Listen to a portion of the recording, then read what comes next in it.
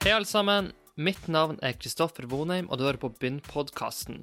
Enkelt og greit podcasten for deg som vil lære fra de aller beste. La oss komme i gang. Velkommen tilbake til del 2 av intervjuet med Peter Warren.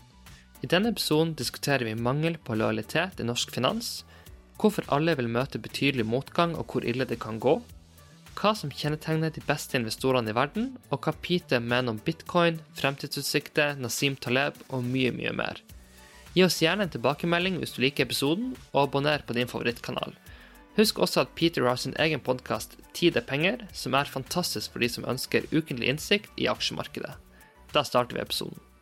Litt sånn utenfra, Peter, så mange ser på deg og ser på alt du har fått til, og på en måte, du er et forbilde for de som vil inn i næring og så videre, men selv du også møter jo motgang på veien av og til. Massevis. Jeg synes spør du meg, så har jeg bare møtt motstand, ikke sant? Så. Jeg tror at Steven Schwarzman i Blackstone sier vel at en av kostnadene ved å ha ambisjoner er at du får litt smerte underveis. Det er på en måte eller prisen du må betale for å forfølge store drømmer, det at underveis så vil det komme utfordring og motstand.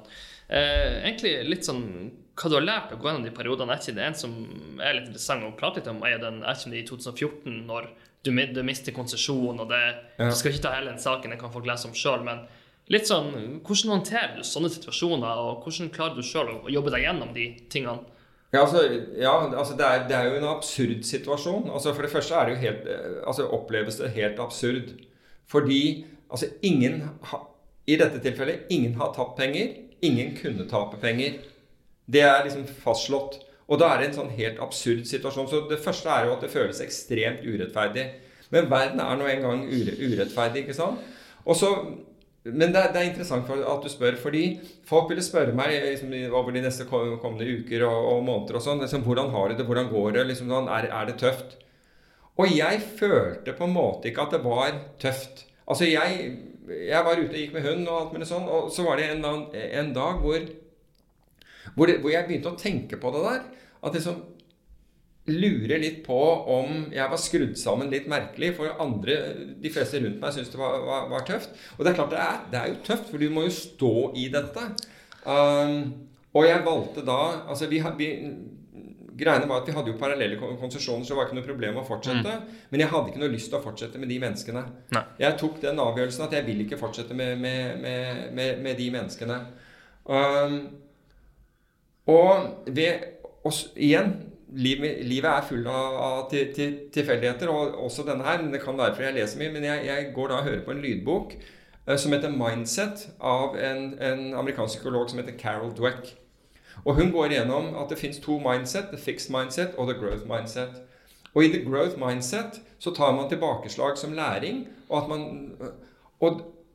på det tidspunktet, når jeg hører på dette her, så tenker jeg, det er jo akkurat dette, jeg går jo nå og lurer på om jeg ikke er helt riktig i hodet, ikke sant? Siden jeg ikke opplever det som alle andre mener jeg burde oppleve. Og der får jeg svaret, altså, rett og slett, at de som da er blitt blessed with, kan du kalle det, fordi jeg har jo ikke gjort noe, i hvert fall ikke noe bevisst for å få en growth mindset, de ser det som læring, mens fixed mindset, vi ser det som et enormt nederlag, og nærmest gå til grunne over et eller annet. Så hodet mitt, og for meg så ble det en sånn der, Gud, det var deilig å høre at dette her at det ikke var clean gæren. Og jeg bare identifiserer meg med den der growth mindset biten, og det ga meg på en måte forklaring på litt av, en selvinnsikt da. Nettopp. Og den boken er faktisk veldig bra. Jeg hørte noen anbefale den så sent som i går.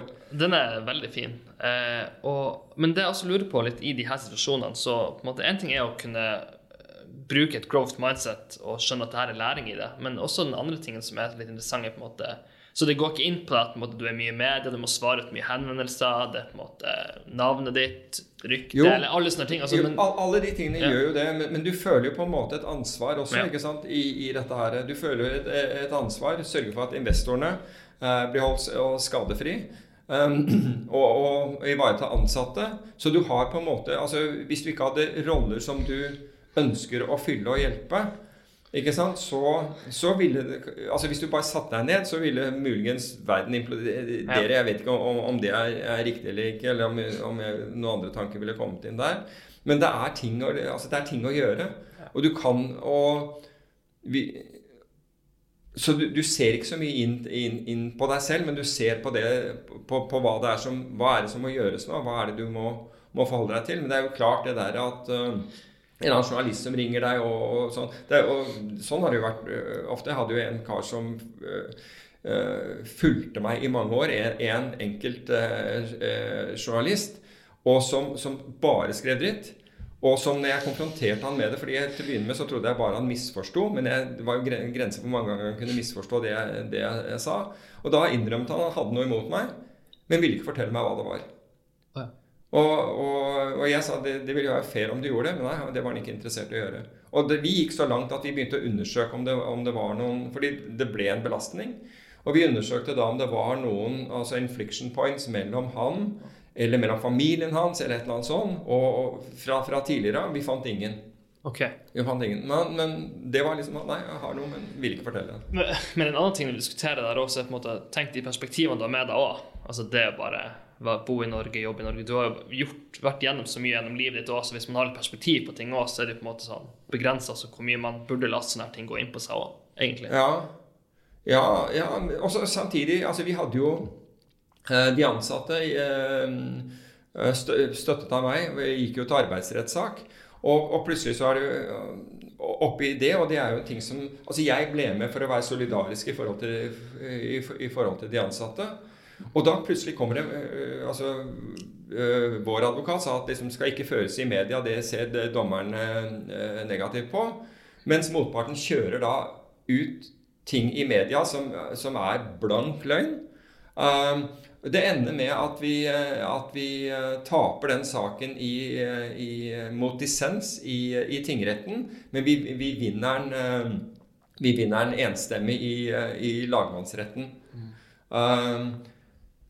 Og så har du liksom men min greie av det er at ok, så nå er du i retten, altså det er mye sånn forberedelse foran hvor du må finne frem dokumentasjon, og du må svare på ting, og det er liksom ikke måte på, ganske fremmed for de fleste, men da sitter du. Men det å være i retten var faktisk interessant. Jeg tenkte, dette her lærer jeg mye. Growth mindset igjen. Ja, veldig. Og jeg tenker jo at dette her er jo utrolig kult. Å være og lære og høre og alt mulig sånn. Jeg må si at også hørt noen, og spesielt når vi var i tingrett annen gang i en annen sak, og da høre noen av de advokatene som var på vår side, en av dem spesielt, altså fremføre resonemang, jeg tenkte, wow.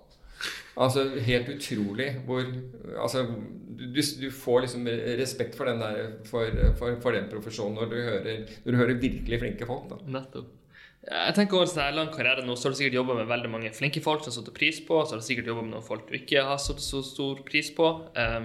Så det utenfra når ikke man vet hvordan finansnæringen er, hvor mye lojalitet er i næringen, hvor mye må man tenke på seg selv og beskytte seg selv kontra det å på en måte fellesskap og trygghet rundt det. Ja, altså, men nå må jeg bare ta ut ifra min erfaring, fra min erfaring så er det ekstremt liten lojalitet. Lojaliteten er til penger, og kun til det. Når det kommer til stykket, så går lojaliteten til penger, og det er skuffende. Ekstremt skuffende, og særlig når man oppdager for eksempel at folk har underslått ting, og det er folk som tjener veldig godt, og allikevel så driver man og underslår ting på jobb, så jeg må jo si at men igjen så tror jeg det har med det mangel på kultur. Jeg tror at de finansforetakene som er i stand til å bygge en solid kultur, antageligvis unngår veldig mye av det der. Men du må være steinhard på den kulturen.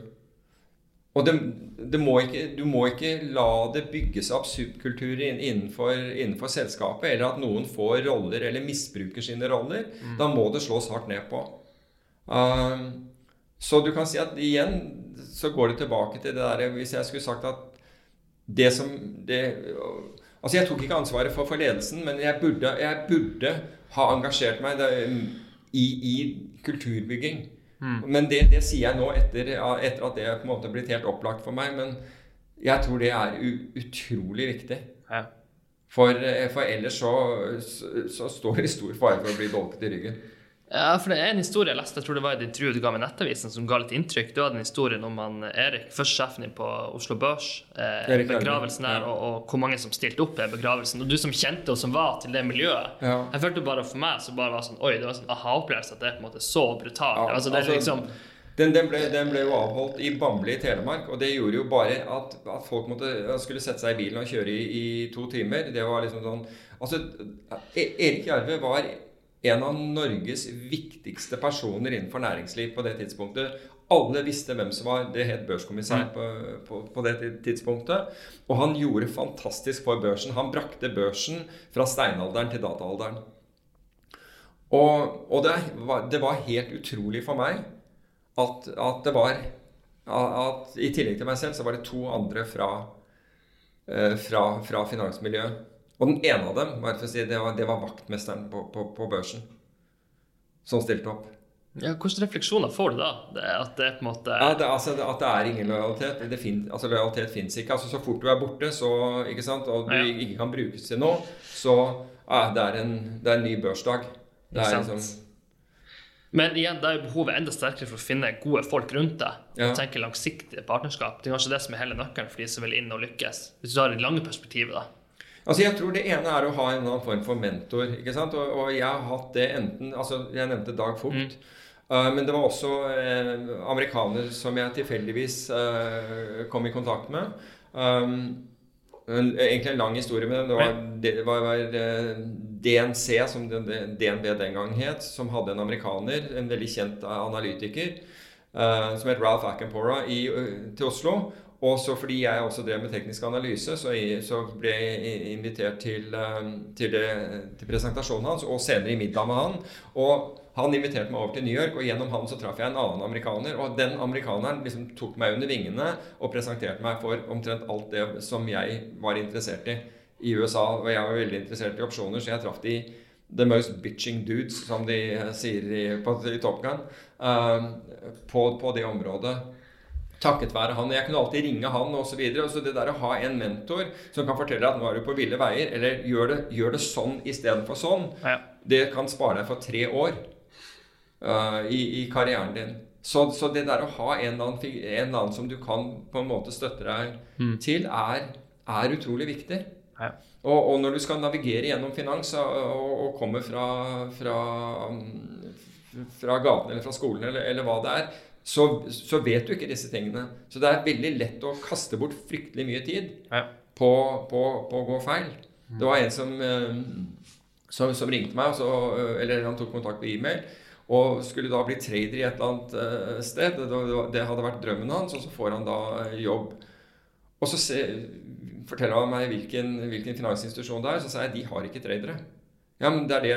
Nei, sa jeg, de har ikke tradere. De er kun selgere. De er til og med råselgere. Det finnes ikke noe trading der i det hele tatt. Og det var ganske riktig, men fordi jeg hadde sagt det til han, så skjønte han det etter veldig kort tid, akkurat hva dette var, og kom seg ut av det. Men de hadde jo hele tiden lovet han at hvis han ble litt lenger, så skulle han få tradingbok, og det var liksom ikke måte på. Men de drev jo ikke med det. Jeg visste jo godt at ikke disse folkene drev med det. Så det er sånne ting du kan spare deg for da. Nettopp.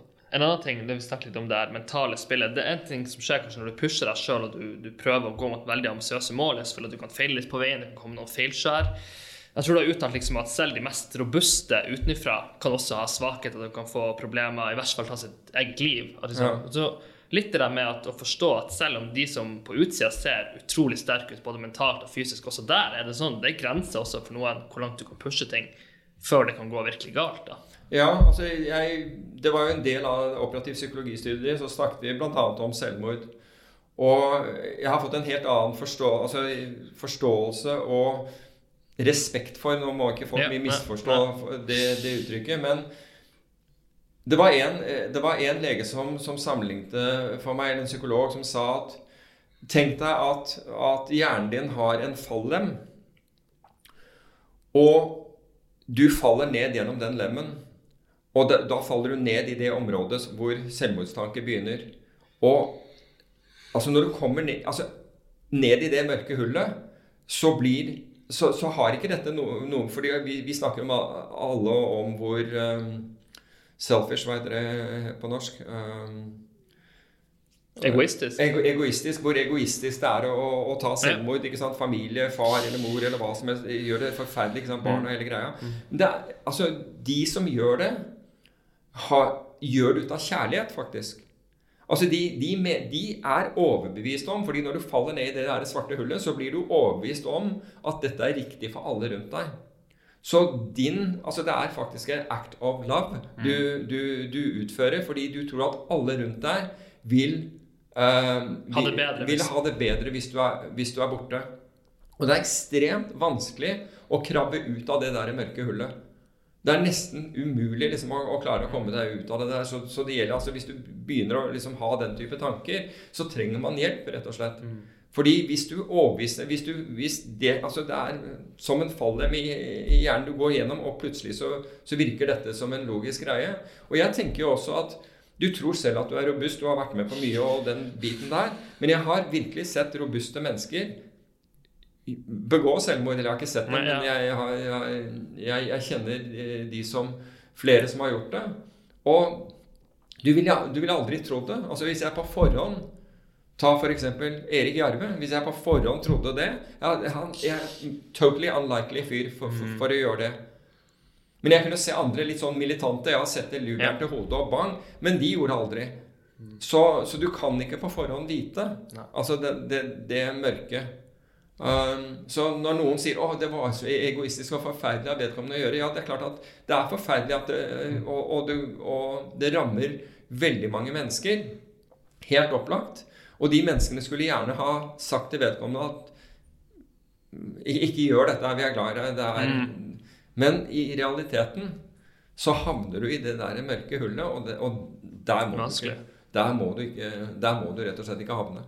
Ja, det skal også skje ved de som, hvis det er noe som er veldig high performing, så er det kanskje også det at du har en sånn stolthet i, liksom, du tenker at du har kanskje en stolthet i å ikke søke hjelp, du tenker at du skal klare å jobbe deg ut av det selv, så det er sånn surrealistisk hvis du skal liksom oppsøke hjelp, at ikke du klarer å ordne det ut selv, finne ut hva som jeg er ikke noe god på dette selv, det må jeg bare si, men altså, hvis jeg har ting, så forsøker jeg liksom å ordne opp i det selv. Men det er helt klart at det du burde gjøre er å snakke med andre.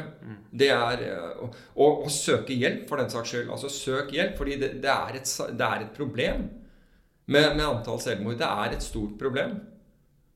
Og det går utover så mange også. Så kan man gjøre noe for det, så bør man definitivt litt videre, Peter, hvordan har dine ambisjoner endret seg over tid nå? Nå er vi jo, du har opplevd mye, fått til mye. Hvordan har liksom, om du kaller det meningen med livet, eller hva du ønsker å få til, hvordan har det endret seg de siste årene, de siste 10 årene? Jeg vil jo si at når du sier ambisjoner, så er ambisjonene mine, det er hele tiden å være å gjøre det jeg gjør bedre. Så det har ikke vært mot et mål, for eksempel et finansielt mål, eller noe annet enn da jeg var veldig ung. Men så det har hele tiden vært, kan jeg gjøre ting bedre? Så jeg har på en måte en drivende nysgjerrighet, for eksempel i forbindelse med teknologi brukt i finans og den type ting. Så jeg har en drivende nysgjerrighet mot det å tenke på det. Så du kan si at ambisjonene har egentlig aldri blitt oppfylt, og de skal ikke oppfylles heller, fordi liksom at the end of the day, så du kan si endeholdeplassen, det er jo når vi dør, ikke sant? Og det gjelder å nyte reisen dit, og jeg føler jo på en måte at jeg nyter reisen dit, for det er hele tiden ting jeg er opptatt av. Jeg bruker veldig mye tid til enten lese, høre på lydbøker og den type ting, rett og slett fordi det er inspirerende å høre. Og det er inspirerende, og så blir du flinkere, forhåpentlig. Nettopp. Folk vil jo liksom skutt meg, ikke vi hadde pratet om investeringer. Nå sitter jeg med en så flink investor, så til de som ønsker å ta steg innenfor investering og skal kanskje bygge opp en portefølje fra scratch, hvordan råd vil du da gi til dem? Hvordan skal man liksom ta tak i og bygge sin egen portefølje og begynne å investere? Hvis man tenker langsiktig. Ja, altså hvis du tenker langsiktig, så kan du begynne å legge deg på liksom oljefond-type modell. Fordi det er faktisk det du burde gjøre, ikke sant? Er jo at, altså hvis du sier at verden forhåpentligvis vokser over tid, da vil jo selskaper nødvendigvis måtte vokse, og inntjeningen deres må vokse for at liksom økonomien skal vokse. Så har du lang nok tid, så kan du altså hvis du har veldig lang tid, så kan du ha en aksjeportefølje, altså bare en ren aksjeportefølje. Men da må du tåle at 30% av verdien din blir borte på en uke eller to. Kan gå på en dag også, for det skjedde jo i 87. Men du må tåle den type ting, slik at du må ikke overeksponere deg. De aller fleste som får dårlig avkastning over tid, gjør det fordi de har mer risiko, enten finansielt, mer risiko enn de finansielt tåler, eller de tåler psykologisk. Fordi altså, når du vet at når du er på bunn, så er det, og i nærheten av, så er det fryktelig det du ser på TV-skjermen. Det var en dag under finanskrisen som jeg hadde et chart som jeg brukte når jeg holdt foredrag som jeg kalte Hell Week, hvor jeg tror mandagen begynte med et fall på 7%, etterfulgt av en oppgang på 4% dagen etter nytt fall ned og ny stigning. I hvert fall markedet svingte med 6-7% flere ganger i løpet av den der uken, men den endte opp omtrent nøyaktig indeksen på det samme punktet som den startet, altså fredag til fredag, så endte indeksen likt. Og jeg sa og syretesten, det er jo, ikke sant, hvis du hadde sittet der med en portefølje som var belånt, så kom du til fredagen, og hvis du ikke hadde stoppet deg underveis, så var du helt utslitt, altså mentalt uttappet. Mens han som har vært på ferie, og hvor internett og telefonen ikke virket, kom tilbake igjen med samme portefølje. Han vil jo være i fighting fit og avslappet og spurt hva som har skjedd her, og vil ikke ha den opplevelsen i det hele tatt. Så greiene er hvor mye sånn opplevelse tåler du, og er det slik, veldig mange burde jo, altså hvis du har en langsiktig portefølje, hvorfor skal du se på porteføljeverdien hver dag? Altså hvis du ikke har tenkt å gjøre noe med det, så er det ikke noe grunn til å gjøre det. Altså se på den en gang i året når du gjør skatten din eller et eller annet sånt, men du har ikke behov for det, så du må på en måte definere hvem du er, hva dette er til. Og veldig mange bruker børsen også som underholdning. Og da må du bare huske at underholdning, altså hvis du skal på kino så koster det penger, og skal du ut og spise middag så koster det penger, og strikke opp koster penger det også. Så da må du regne med at hvis underholdningsverdien er en viktig motivasjon, så må du regne med at det koster litt penger. Ja. Du har sagt at det er 3 grunnpilarer. Det er system, risikohåndtering og mental innstilling. Ja. Er det som er liksom fundamentet man må sette før man egentlig begynner å... Og antagelig så er den mentale innstillingen det aller viktigste. Ja. For spørsmålet er jo sånn, som investor, noen synes det er utrolig interessant å jobbe med det, og det kan være grunn nok i seg selv å bruke veldig mye tid på det, bruke ulike produkter, derivater, opsjoner. Men spørsmålet er sånn, tror du Pareto-prinsippet gjelder i investering, at hvis du gjør 20%, så blir du få 8% av resultatet, og de 20% vil være passiv indeks over 10 månedlig, 40-50 års perspektiv. At det på en måte egentlig skal være nok til å få det du trenger fra markedet. Ja, jeg tror at altså jeg tror jo egentlig at det er farlig å si altså det ene er aksjer, og aksjer trenger, altså selskapene trenger å vokse. De trenger å tjene penger, men hvis du skal surre rundt og prøve å plukke liksom de 5 beste aksjene hvert år, så tror jeg du blir ekstremt skuffet. Altså, det vil nok være en grad av underholdning i det, men du blir ekstremt skuffet. Det er mye lettere å sette dette her bort til enten et veldig diversifisert, enten et indeksfond, man skal være litt forsiktig, fordi det blir for mye indeksering også. Det skaper problemer i seg selv, men i hvert fall til en eller annen passiv, grei investering. Så har du perioder hvor liksom renten er høy, hvor obligasjoner kan være greit å ha som en andel av porteføljen, men det er klart at hvis obligasjonene har null eller negativ rente, da bruker du nærmest obligasjoner for å parkere en del av pengene i kontanter. Det egentlig sånn du må se på det da, for da kan du ikke forvente alt for mye fra obligasjonssiden. Så det litt grann etter hvordan du må se litt, det litt sånn zeitgeist, du må se hvordan situasjonen i øyeblikket, hva det vi dealer med i øyeblikket. Ta for eksempel det fallet som børsen opplevde i USA, opplevde å gå på 5,5%, ikke sant? Det kommer av, altså sier folk at det frykten for en ny koronabølge. Frykten for en ny koronabølge, altså korona blitt nytt nå, eller? Vi har jo visst, altså epidemiologer sa allerede ved første utbruddet at det sannsynligvis, altså at det mest sannsynlig kommer en bølge 2 og kanskje en bølge 3. Det unormalt at det kun bølge 1. Så den narrativen som ble brukt i går, det jo bare en narrativ for å prøve å forklare noe som antageligvis ikke hadde noe med dette å gjøre. Den reelle årsaken til at du kan klappe sammen 5,5% på en dag at det et stort gap mellom inntjening og verdsettelsen av selskaper, og blir den marginale investoren redd, så får det innvirkning på kursene. Så det liksom, så enkelt det. Men hvordan ser du på, selvfølgelig et stort spørsmål nå, men statusen på verden i dag, hvor vi trykker opp så mye penger, det sånn at penger til slutt mister verdien, så for å finne selskaper, hvis du skal regne på det, blir vanskeligere og vanskeligere, fordi at hvis penger på det gratis, så må du, noen mener at du må begynne å se på helt andre ting, glem diskonterte kontantstrømmer, du må se på brand og mer intangible ting, fordi at det så vanskelig å få regnstykket til å gå opp uansett i et sånt her klima, hvor vi bare kan trykke opp hele veien. Ja, det jo bortimot umulig å regne det hjem. Altså hvis du ser hva sentralbankene pusher inn av penger i finansmarkedene, så det jo det som drar markedet oppover. USA har liksom vært den mest aggressive, og de har jo også hatt den beste utviklingen fra bunnen i mars. Men du ser samtidig at sparere har trukket seg ut av markedet, noe som betyr at det som skyver dette her egentlig sentralbankpenger. Og det du da må ta stilling til, det ikke nødvendigvis om dette gapet lukkes eller ikke, men på et eller annet tidspunkt så gjør det, og det kan skje utrolig brutalt. Det du må ta stilling til har jeg tillit til at sentralbankene klarer å stå imot markedskreftene, og hvor mye lenger klarer de å gjøre det.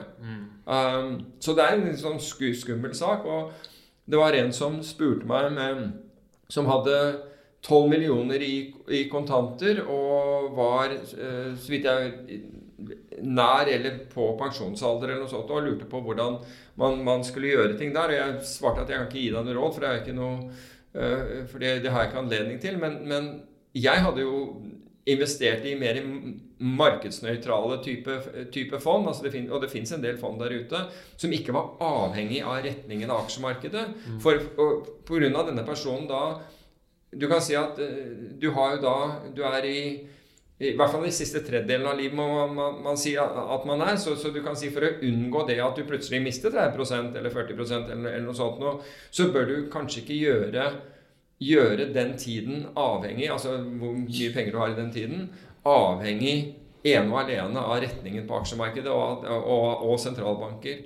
Nettopp. Så har du lengre tidshorisont, så det litt annerledes. Men det problem, som du ser i dag, at vi har utsatt naturlige korreksjoner såpass lenge at det fallet vi bygger opp, det blir bare større og større. Så når det først kommer, så det på en måte... Altså ubalansen blitt mye større, og jeg tror det også årsaken til at du kan klappe sammen 30% på noen uker. Så det ingen tvil om at ubalansen blitt større.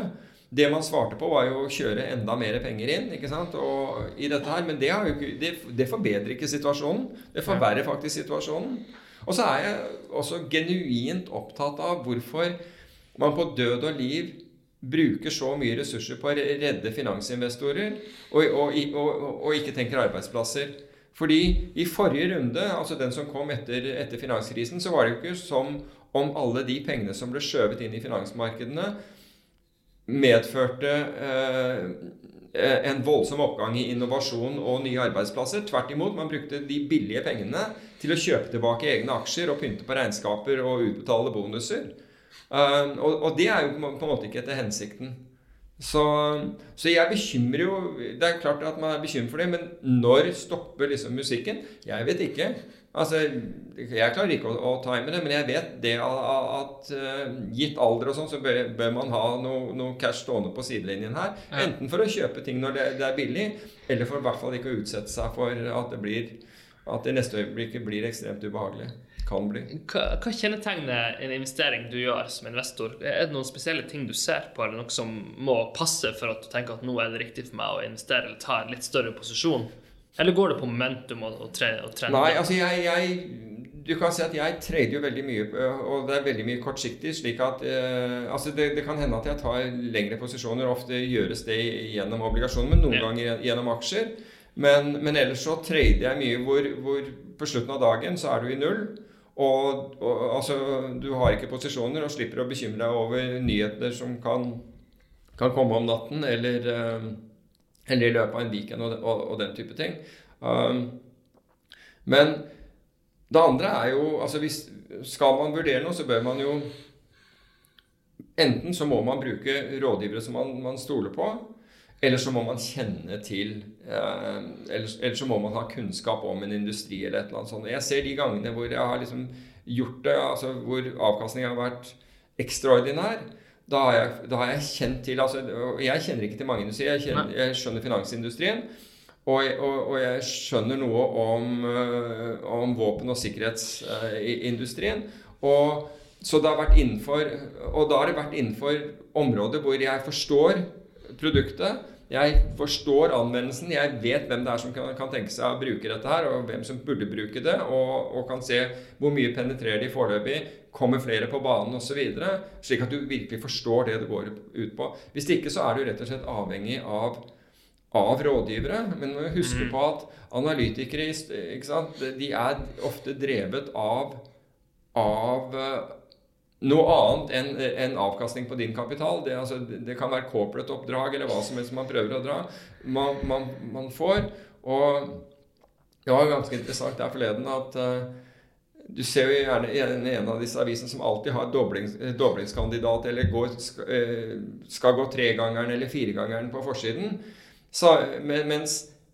og det ser du hele tiden, og gangene hvor det går 3- og 4-gangeren eller dobler seg, det skjer omtrent ikke sant? Altså, i hvert fall ikke med de anbefalingene. Men det var klokkeklart fra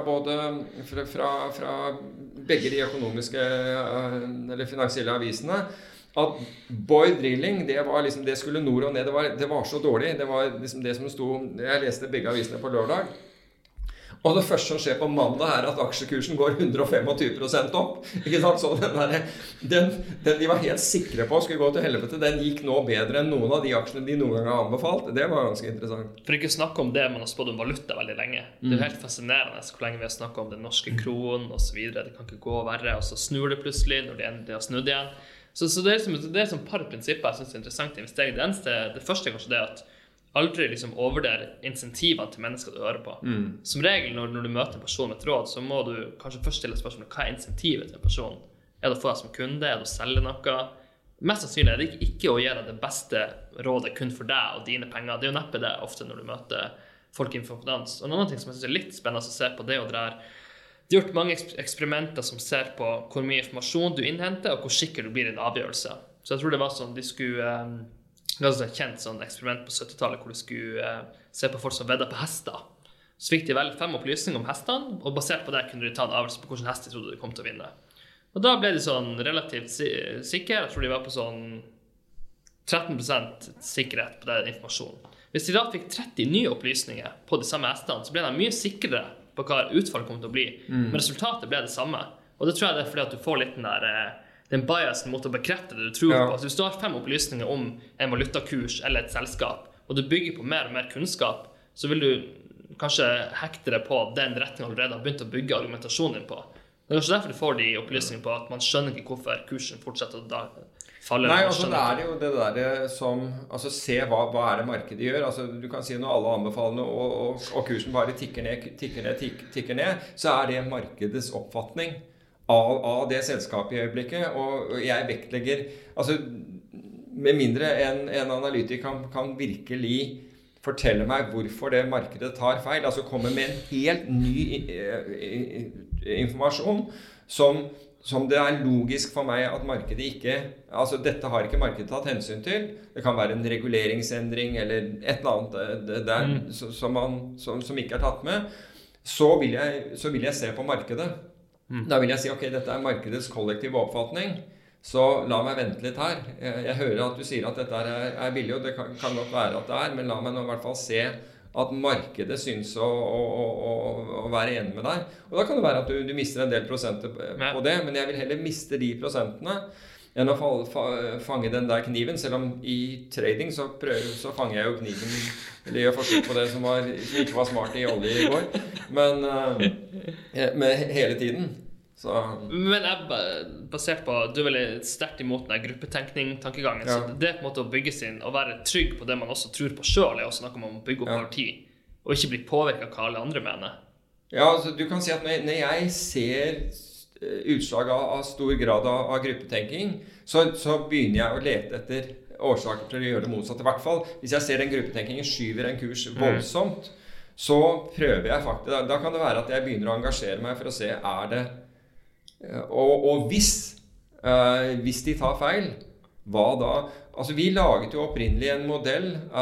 Vi hadde et fond og fond, hedgefond, som et fond bestående av mange hedgefond, og mange av de var trendfølgende fond. Og det jeg så på det var jo veldig ofte at de var, fordi vi så porteføljene deres hele tiden, at de var I de samme aktivene, om det var long dollar mot euro eller kortis soybønner eller hva som helst, men det vi så av og til, det var at både på markedet, nå gikk markedet voldsomt I deres favør, men det var en sånn crowding, det var så mange med, så vi besluttet å lage en overlay-program hvor vi skulle ta opsjonsposisjoner som da beskyttet fondet hvis noe skulle skje. Og det vi fant ut etter å ha kjørt det I 2 år, var at overlay-programmet hadde bedre avkastning enn gjennomsnittet av alle de fondene. Så bare vår overlay, uten å gjøre noe annet, hadde en bedre, og det var jo ikke det vi var ute etter, men vi oppdaget at den hadde bedre avkastning enn fondene. Så bare på å lese, og da var vi jo ikke I markedet hele tiden, vi var bare I de situasjonene hvor vi syntes at markedet var strukket I en retning, så posisjoneringen, og dette noe som egentlig alle kan gjøre, for det finnes data på dette I dag, og så la vi en samme type strategi, en opsjonsstrategi, på denne hver dag som ga oss mulighet til å ta feil, uten å bli skadet, men den hadde bedre avkastning. Hadde bedre absolutt avkastning, og bedre risikojustert avkastning. Okay. Siste spørsmål på investeringsbiten. Hvis du starter din karriere I dag, på nytt igjen, basert på den kunnskapen du har I dag, vil du ha gjort noe annerledes? La oss si at du går tilbake og 30 år eller 25 år. Hvordan vil du ha på en måte, skrudd sammen karrieren din? Vil du ha på en måte, gjort mye av det samme, eller ser du tydelig ting? Nei, altså, I dag må du kunne teknologi. Ja. Verden har jo forandret seg, blant annet på grunn av Volcker Rule, som kom etter finanskrisen, hvor det mindre egenhandel I banker og store hus og så videre, men den flyttet til andre. Men du nødt til å forstå teknologi for å være med. Du må forstå matematikk og teknologi for å kunne. Alle må ha en basiskunnskap I det I dag, så det å komme med rett ut av et økonomistudie vil ikke kvalifisere deg til noe som helst, fordi det har for det første alle som kommer til, som får intervju har en eller annen form for bakgrunn, men du må ha noe unikt der ute. Så jeg definitivt vil jeg ha på en måte utdannet meg på det teknologiske for å ha det. Altså enten ved at du går på universitetet, eller sørge for at du tar kurs, men I hvert fall være sånn at du kan snakke det språket og vet hva det der går I. Du trenger ikke å være den beste I det, men du må forstå det. Så jeg vil nok ha gått den veien, og så det som sagt, det jo litt. Jeg vil igjen brukt mentor og den biten der, og det mye lettere å komme til, altså for eksempel å få et intervju hos Goldman eller en av disse her, hvis du kjenner noen der, altså hvis noen kan si at, vet du hva, han her fyren synes jeg du skal snakke med. Han har ikke den bakgrunnen der, men han faktisk interessant. Altså hvis du Det forutsetter at du har noe, selvfølgelig, men ellers så stiller du liksom i en kø av tusenvis av andre. Så hvis du kan liksom få noen til å hjelpe deg litt grann i systemet, så er det faktisk viktig. Så egentlig mye av det samme som du har gjort, bare med enda litt mer spisset på teknologiforståelsen og bygge den kompetansen? Egentlig bare oppdatert til dagens situasjon, til hvordan verden fungerer i dag. Litt andre tema, Peter. Vi har lyst til å spørre deg om litt andre ting også. Hvilken sannhet er veldig få mennesker med deg enig i, som du mener er sann? Hvilken sannhet? Er veldig få mennesker enig med deg i? Har du en contrarian posisjon, noe som veldig få er enig med deg i, men som du mener er sant i verden? Altså, det er sikkert det, men om de har uttrykt det er ikke ut at de har uttrykt den til meg. Ja, det er nok det som veldig får være. Ja, at jeg er ydmyk. Jeg tror altså, men det hører jeg at det er folk som på en måte kommer på innsiden og kjenner meg. De sier at men de har absolutt ikke oppfattet meg slik tidligere. Så min oppfatning er at, og jeg mener jo selv at jeg er det, men det er jo en veldig subjektiv en, men der er det hvor folk som regel sier at de hadde hørt om meg, eller det de hadde hørt om meg var veldig forskjellig fra det de opplevde. Ok, så så du er ydmyk. Ok, men det er bra. Ja, altså jeg mener selv at jeg er det, men det kan jo flertallet her har en annen oppfatning. Ok, nå skal vi kjøre en spalte som heter overvurdert eller undervurdert. Eller vi kan også kalle den long eller short. Så jeg kommer med et konsept eller budskap, og så kan du si om du er long eller short på det, og gjerne med en begrunnelse hvorfor. Så vi starter med høyere utdanning. Long. Ja, jeg tror det er jeg tror for det første at veien videre for deg er lettere med den. Og så har du også gjennom å komme gjennom høyere utdannelse hatt en disiplin til å gjøre det. Så jeg tror den disiplinen kan du få på andre måter også, men du har i hvert fall vist en disiplin siden du har den. Ja. Borgerlønn. Har du tenkt noe over det? Ja, jeg tenkte over det. Jeg tenkte over det i forbindelse med regjeringens tiltak og Kalle-Mone som foreslo den. Og den fikk meg til å stoppe opp og tenke om det faktisk i den krisen kunne være rett og slett mer demokratisk å gjøre. Men så jeg må jo si at juryen er ute på den der for meg, fordi jeg ser fordeler. Altså jeg står bak det som allerede er blitt gjort. Men jeg tenker at for mange, mange, og da privatpersoner, er i ekstremt vanskelige situasjoner.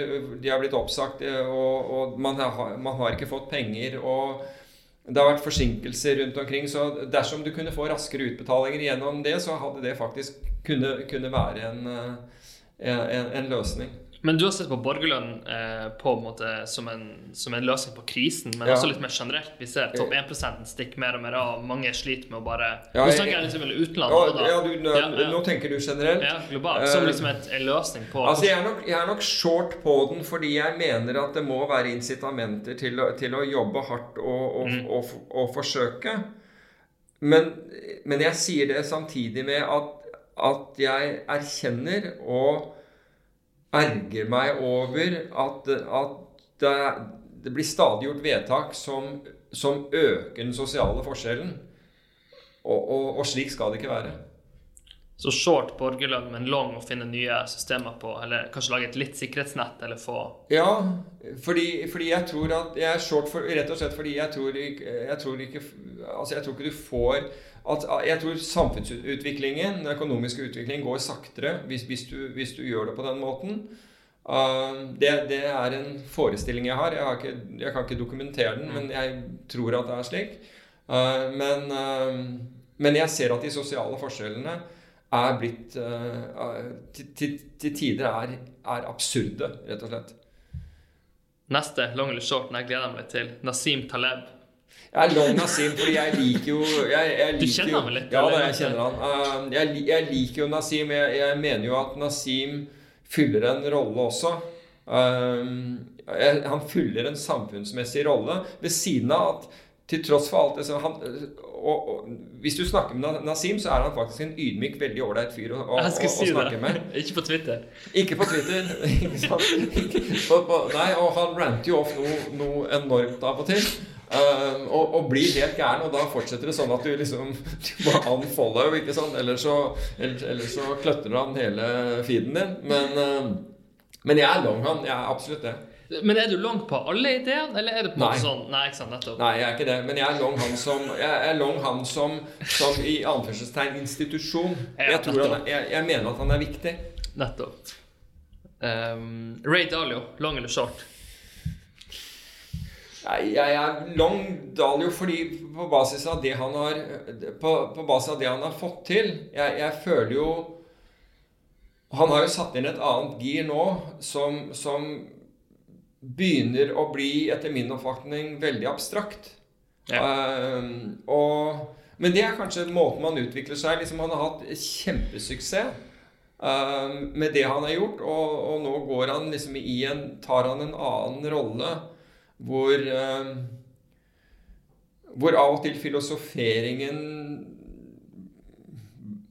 blir litt voldsom. Men da har han jo sagt da at det er et nytt kapittel. Ja. Nå handler det mer om å lære til andre og litt ferdig med. For all del, men du kan si at Ray Dalio opp igjennom, han har jo på mange måter, Bridgewater var fortsatt kanskje verdens største hedgefond, men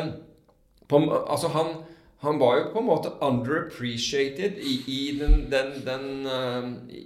den vanlige diskursen, fordi veldig få visste hvem Dalio var, men veldig mange vet hvem mer folk som uttaler seg mer og mer bombastisk, de vil jo vite hvem var, men få visste hvem Dalio var. Men Dalio gjorde jo med All Weather og tankegangen bak den, man må jo virkelig si at han har fått til, men jeg traff, hva hun heter hun har forlatt selskapet nå, som var co-CIO med han, og overtok. Jeg hørte på henne i Miami var det i forfjor, og det et ganske spesielt sted å være. Der har de kultur, det helt klart, men som hun sa, den kulturen ikke for alle, og det kan man godt se, for den var voldsom. Hvis du kom inn en dag og syns skjorten til noen ikke var passende eller ikke var fin eller et eller annet sånt, så var det din plikt å si det til vedkommende, fordi du måtte være ærlig om alt. Radical honesty. Ikke sant? Det var voldsomt, du får vel i Bridgewater, du får vel karakter mens du snakker også. Så hvis du i et møte, så sitter jo alle og grader argumentene dine om de henger på greip. Så det ganske fascinerende. Ja, det voldsomt. Det voldsomt. Men igjen, det en kultur, så enten så synes du at den kulturen for deg, eller så velger du noe annet. Men det noe med også det som har funket for Bridgewater og Dalio og så videre, det sånn at de tingene nødvendigvis ikke fungerer i dag og fremover? Eller vil du si at den profilen også kan fungere fremover? Eller det feil å kopiere? Hvis du hvis du ønsker å gjøre en karriere som investor, det feil å bare kopiere det du lærer om i Principle og Ray Dalio og All Weather-porteføljen og så videre? Jeg tror at du må lage ditt eget. Jeg tror det, men jeg tror at du kan ta med deg ting som står i Principles og si at ok, dette her høres fornuftig ut, og så på en måte omdanner du det til ditt eget, eller gir det din egen vri eller meninger i det. Det tror jeg. Så vidt jeg vet, så det ingen andre som har kopiert Bridgewater 100%. Nei. Hvem din favorittinvestor? Bare for å ta et kort spørsmål om det. Og har du noen som på en måte har formet deg mest, eller som du har sett mest opp til, kanskje tidlig i karrieren, eller har du på en måte alltid vært? Nei, det har jo stort sett vært forskjellige tradere der ute som jeg har hatt med å gjøre, men hvis jeg vet ikke hvem jeg skulle tatt som favorittinvestor.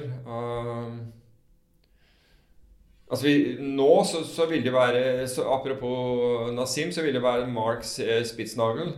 rett og slett fordi han går ut og gjør noe som ingen andre gjør, og gjør det så utrolig bra. Det er ikke en kopi av noe.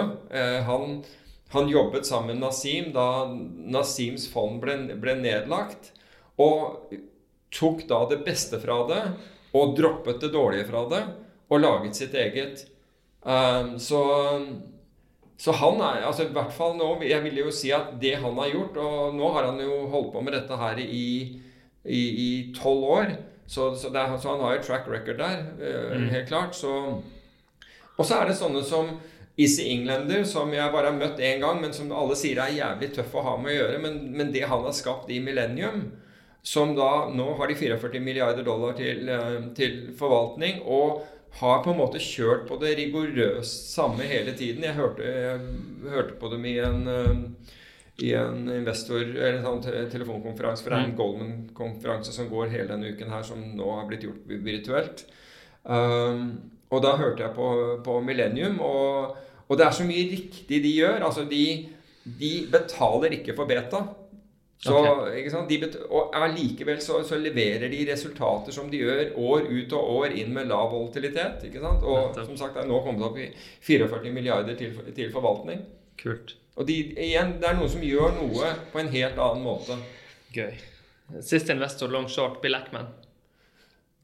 Definitivt long. Ja, han har jeg møtt, og han er spennende. Hørte at han er veldig, ref ydmyk og ikke så mye på den skalaen, men det kan godt være at det kommer an på hvilken situasjon du møter folk i oss, selvfølgelig. Men, nettopp, men han en er at jeg faktisk oppfatter han som ydmyk. Han er veldig klar i det han sier. Han er veldig klar i å gi sine argumenter. Så han er definitivt lang. Og så til de som vil vite mer om, så må man sjekke ut den traden han gjorde under covid-19, som fikk litt, han gikk vel inn på CNBC og det var en ganske interessant approach. Før covid, når han gikk short, og når han gikk long, så var det, når han dekket den posisjonen igjen, så var jo det omtrent på bunnen. Og han trengte egentlig noe sånt, for han har hatt en del, blant annet Herbalife og en del sånne ting, hvor han har slitt med posisjoner, men det er ingen tvil om at Pershing Square har gått bra over tid, og at han er veldig smart. Ja. Ok, men du er long på de fleste da. Er det ingen investorer du er short på? Jeg er short på alle som egentlig kun leverer risiko. Og jeg har gjennom årene analysert så mange porteføljeforvaltere som da skal ha fantastiske resultater, og det er ikke måte på hvor smarte disse her er. Og når du da analyserer avkastningen deres, så ser du at for det første, det er aksjemarkedsavkastning. Altså går aksjemarkedet opp, så går de opp. Og det andre er at med den risikoen de har, den betaen de har, hvis du hadde tatt et indeksfond og belånt det, så hadde du tjent tilsvarende den risikoen, så hadde du tjent mye mer penger. Så alt det der er jeg short på, men det forbauser meg hvor mange som bare fortsetter og fortsatt får penger, og hvor investorene ikke forstår det, at du kunne fått den samme avkastningen med mindre risiko og billigere. Nettopp. Meditasjon, long eller short?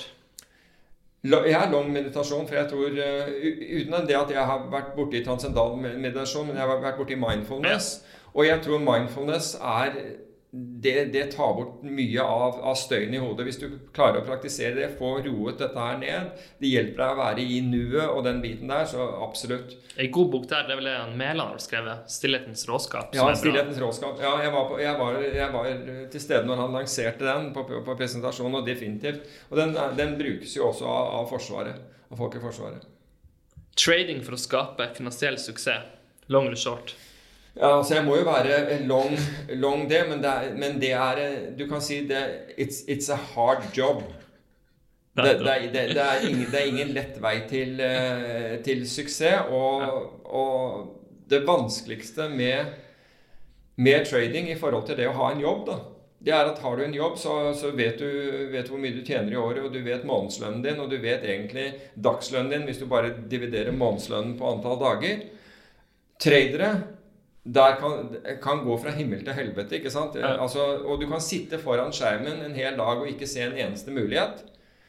Du kan sitte foran skjermen hele dagen, og muligheten kommer 5:10 om kvelden. Og hvis du ikke hvis du var borte for å hente en kopp kaffe da, så gikk du glipp av den. Og du har den der, altså, nemlig at du har ikke en uniform distribusjon av inntekter. Og det er veldig tungt for veldig mange å drive med. Men kan man si at trading er vanskeligere i dag enn 20 år siden, 40 år siden, eller er det et dårlig argument? Maskiner og botter, alt som... Jeg tror at de som hevder det, var de som fikk forhåndsopplysninger fra meglere om andre kjøpere. Ja. Og en hel generasjon der forsvant. Det var folk som de så ut som genier, men alt som skjedde var at megleren ringte dem om morgenen og sa at de hadde store ordre i den der, så kjøp før det.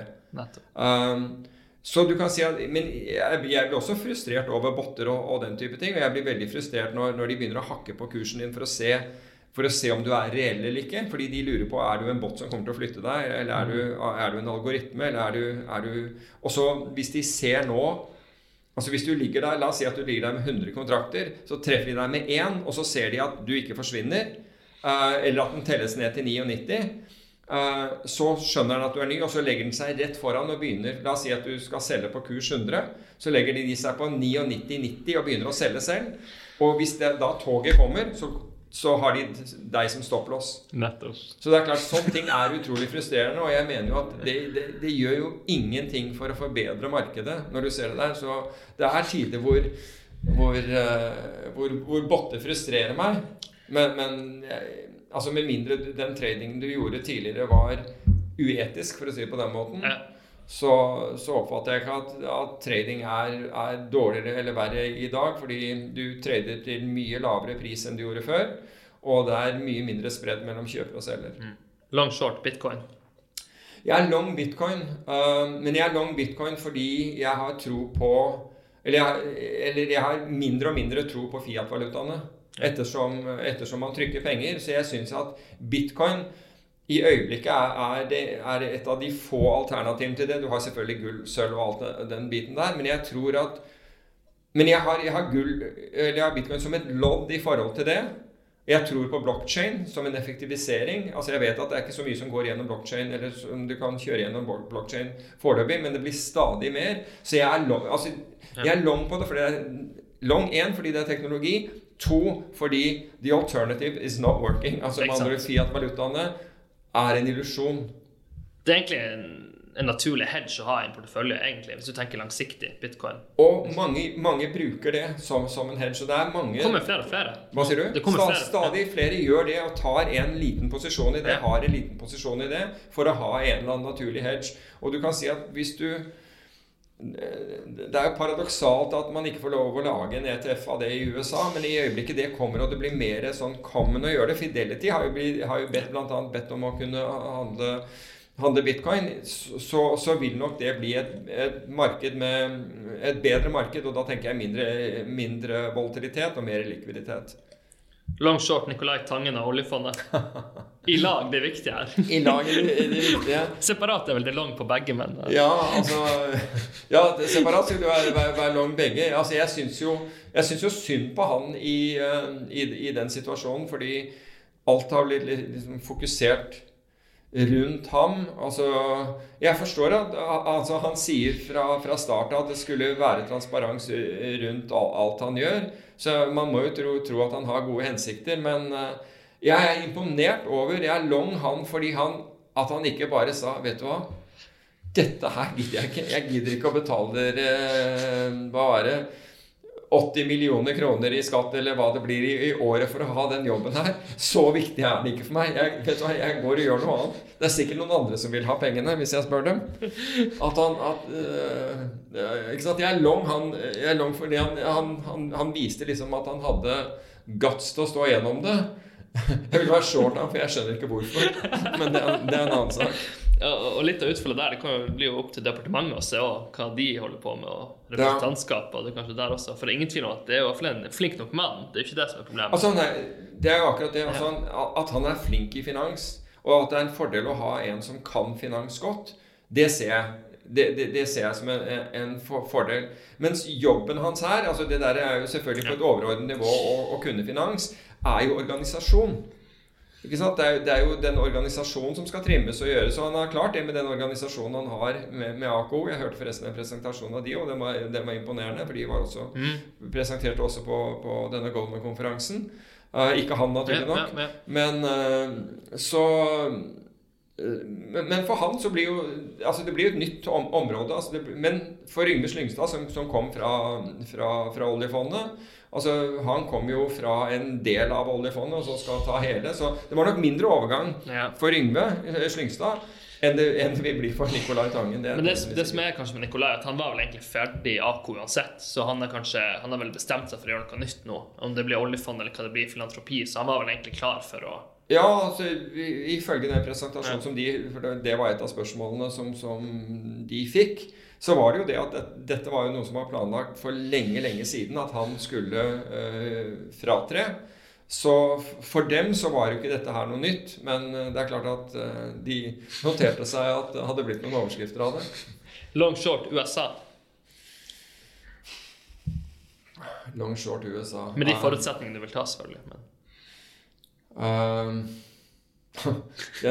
den er altså der har du en president som prøver å gjøre det så vanskelig som mulig for USA i verdenssamfunnet å forholde seg til, og verdenssamfunnet å forholde seg til USA. Så den er vanskelig, men ifølge meningsmålingene, men de er ikke alltid nøyaktige, så er det frem til noe. Altså du må på en måte være, det er liksom verdens største økonomi, du må ha det synet at du må være long USA hvis altså fordi å være short USA får så dramatiske konsekvenser, rett og slett. Nettopp. Men jeg måtte tenke meg om. Tesla, altså bilen er jo... du lang bilen og... Nei, men bilen er jo fin. Bilen er jo fin, det er ingen tvil om det. Selskapet er veldig i tvil. Vet du hva? Altså Nå fikk de jo liksom SpaceX og alt mulig sånn. Jeg tror nok jeg er nok short selskapet, ikke som teknologiselskap, men på verdsettelsesnivå. Nettopp. Uten at jeg har noen posisjon der i øyeblikket. Norsk finans- og meglerbransje, du har sagt at det er primært salgsmaskiner, og at kunnskapen ikke er like god som Sverige, London og andre. Er det enda det som er inntrykket av på en måte litt overordnet på megler og finans? Men de er jo veldig gode på salgssiden. Det skal de ha, ikke sant? Og det ser du jo på de resultatene som meglerhusene har. Så du må jo på en måte ta deg hatten for resultatene de skaper. At det går an å skape sånne resultater, så gode resultater uten å ta noe risiko selv. Altså, det er jo, altså du må nesten være long mellommannsapparatet, fordi det er mellommannsapparatet i Norge som tjener mest penger. Det er ikke de som tar risikoen. Det er faktisk det mellommannsapparatet. Se på advokatene, det samme forretningsadvokatene, ikke sant? De tar heller ikke noe av risiko. Ikke sant? På grunn av økt regulering så tjener de bedre enn noen gang. Altså, de burde jo rase ned, altså de burde jo feire Finansdepartementet, i hvert fall et par ganger i året, for å ha gjort dem styrtrike, men så mellommann har også en plass her i lang tid fremover, for i enkelte bransjer ser vi at innovasjon og teknologi fjerner mellommann, men i megler og finans så kommer det til å være enda lang på. Ja, og det vil jo gjelde advokater også, selv om du ser at en del av dette forandres. Altså JP Morgan, jeg husker ikke, var det 300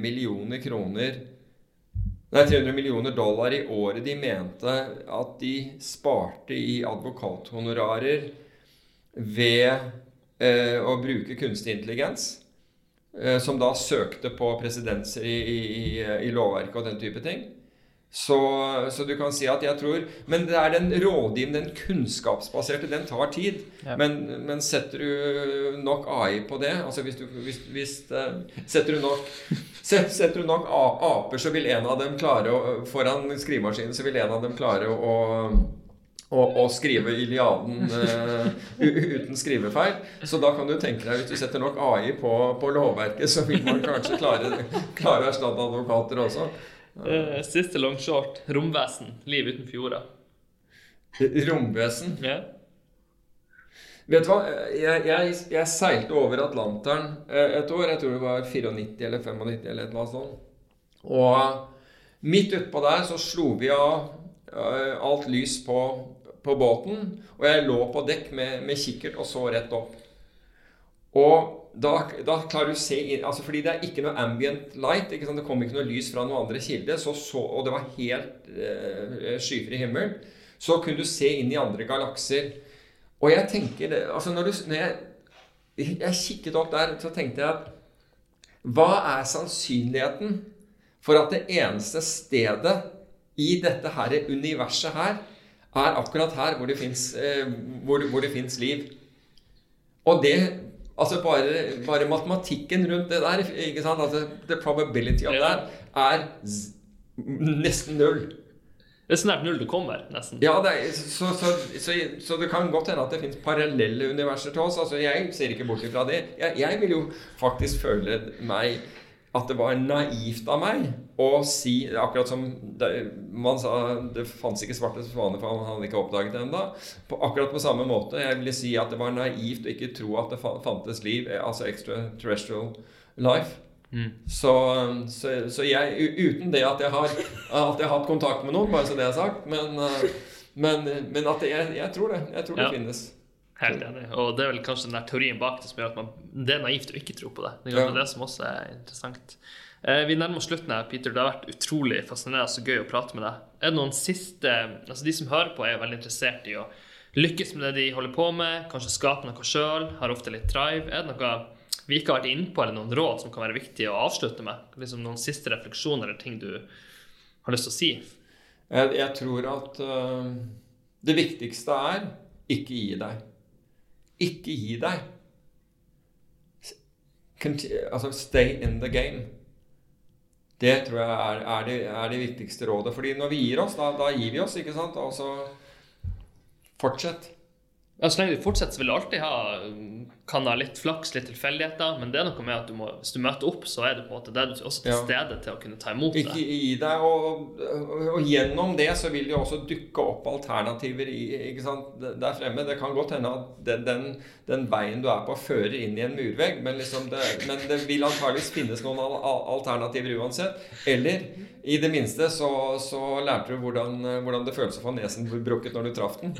Ikke sant? Altså, det en læring i det også. Jeg pleier å si at hver gang jeg går ut fra et akuttmottak på egne ben, bare en erfaring.